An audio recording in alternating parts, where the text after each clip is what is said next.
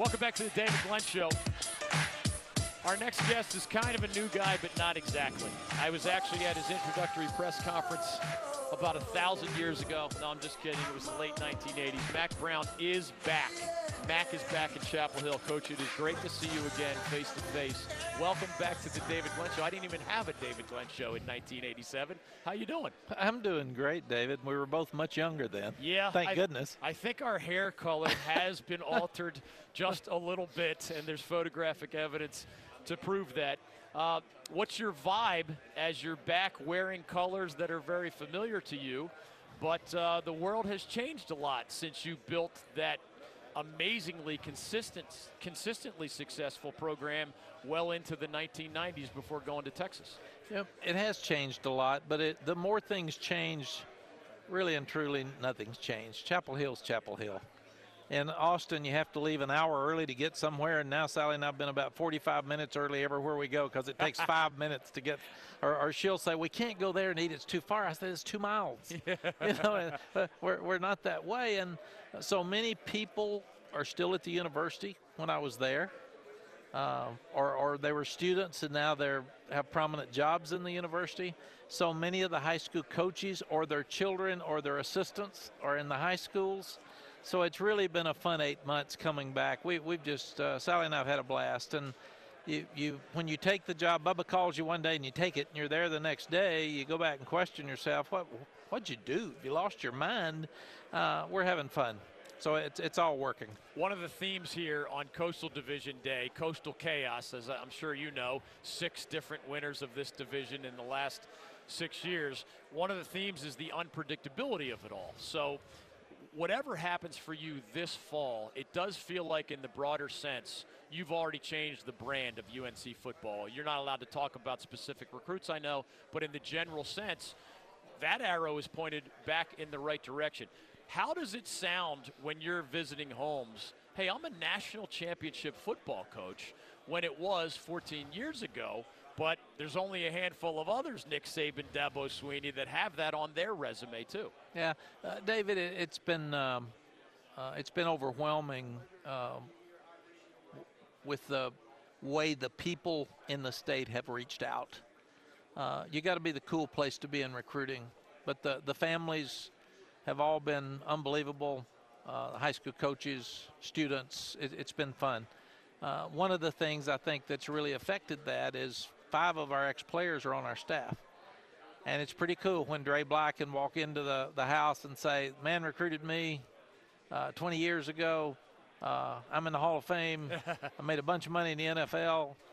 So he's going to do what he says he's going to do. And that's been really powerful. Tommy Thigpen and Rick Steinbacher and Corey Holliday and Dre Bly and Dwight Hoyer, those guys have lived it with me. So they can talk about those years. They can talk about 22 NFL draft choices on that last defense. And so I really don't have to say that much about it.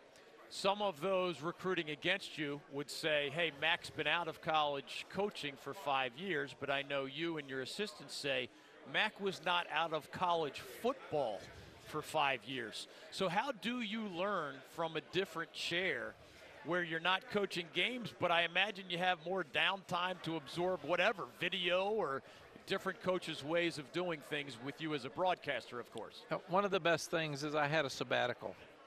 Most coaches can't. They get tired and you get beaten down because there's no breaks. There's no days off anymore with recruiting the way it is. So after 30 straight years as a head coach, I needed a break. And I didn't know if I'd coach again or not. I asked Coach Vermeil about it, and he said, don't ever say you won't coach because you don't know. If something comes up that you like, you will. If not, you won't. So don't get there. Don't go into that. And every year we kept looking at something, so I must have been interested enough when people would call, I'd talk to them, and nothing fit. But what I was doing, and I wasn't consciously doing it, I was interviewing coaches all over the country. I was looking at schemes all over the country. I was calling games on Friday night. I was going to spring practices in the spring. I was seeing 24 teams play 24 games every Saturday. So subconsciously, I was preparing to do this again without thinking that I might or might not. It wasn't it. I was just doing it. But Jay Bateman, our defensive coordinator, I go to Army and spend 3 days with their staff. and I'm clinicking their staff, and I'm watching them coach, and I said, God, this guy's Yeah. good. He's really good. So I think more than anything else, I'm a much better coach right now than I've ever been in my life because of the last 5 years. And that's been refreshing to me. Among the coaches here, you might have the best combination of expertise as both a coach and a broadcaster. And with that in mind, you know the ACC network is one of the talking points this year. How do you put into perspective, you're not an AD or a university president, so maybe you're not watching the millions of dollars that are going to be new revenue stream. But how does it practically unfold for you as a football coach that this is not just an idea, this channel? We've been talking about it for 4 years. Now it's a reality. How does that trickle into your world? David, it's really important in my world and our world as college football coaches in the ACC. I was involved in starting the Longhorn Network, so I've done this. Yeah. And I've watched it, and it was for us. And now we got to get all of our fans to want it and want to buy it, and we got to sell it. But it just gives the players in this league so much more exposure than a lot of the other leagues get. The SEC network's been huge for them. It's been a bonanza. It's been a huge hit. But we're talking about 33 million people starting out watching it, maybe 55 million over a 2 or 3 year period. And those are interviews for all your players. So every time, football players aren't seen. They got helmets on. So people don't get to know them. The only way you get to know them is when you see a story about them or they're interviewing. And like Miles Dorn's here today, he's doing an Instagram thing for us where he's doing some live stuff, and it's all him. And he's doing it, and that's going to be great exposure for him. But that's what this network will bring to the ACC. We've had a lot of veteran coaches here over these last 2 days, and some of them, even if they're successful now, Bronco Mendenhall was just in your chair. He won 2 games his first year at UVA. Now he has a chance, he thinks, to make a run at a divisional title. Willie Taggart went 5-7 last year. Year one is often really hard. How do you talk to your players or maybe even your fans about what are reasonable expectations when on the one hand there might not be a heavyweight in your division, but nobody would expect you to be playing, Clemson level football, in year one, part 2 under Mack Brown? Yeah, nobody thinks we're better than anybody, number one, and that's because of the last 2 years, and that's fair. We won 2 games and we won 3 games. So when we first got here, we did not have a very good transition. You were here. I mean, it was bad. Yeah. And I don't think I handled it very well looking back. When we went to Texas, I learned some things because they were 4-7 the year before, and we won 9 games. We were 9-3, and the difference was I walked in and told the guys to be fair to these seniors, we got to win now. Let's don't start looking at rebuilding. Let's don't talk about how bad we are. Let's don't talk about we're not better than anybody. Let's figure out how to win. And that's what we've done. We've been very upbeat. We've been very positive. I think our side is wide open. Clemson's obviously the best team in the country, and they're not doing anything in recruiting to hurt that.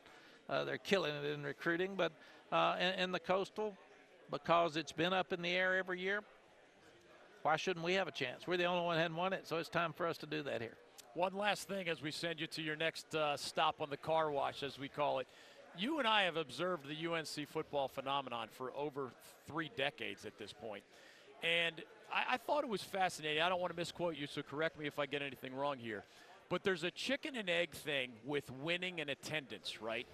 And I think I've seen you live this, but you're trying to say to your fans, if you want to win, you've got to be first with attendance, right? It's like, don't wait for you to win.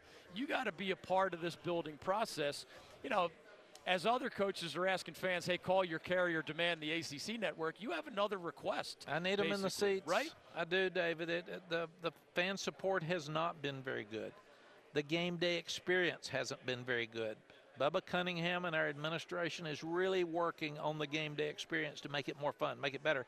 And you went there. We don't have a lot of space for tailgating. We don't have space for parking. We got trees. I mean, we got them all over the place. But I had a sports psychologist come in when we were at Tulane, and I said, tell me what you got to do to win. And he says, well, you're only going to be as committed as your administration and as your fan base. So Bubba's stepping up. He's really helping us. He's helped us with facilities. He's helped us with game day experience. So we need the fans who are really stepping up. They're buying tickets. They're better. We've sold a bunch more season tickets. But we need them to show up. They need to be there. I hear sometimes, well, I don't want to sit out there because it's hot. Well, it's hot for those players in those uniforms too. So I need the North Carolina fans to help this team know how important it is for them.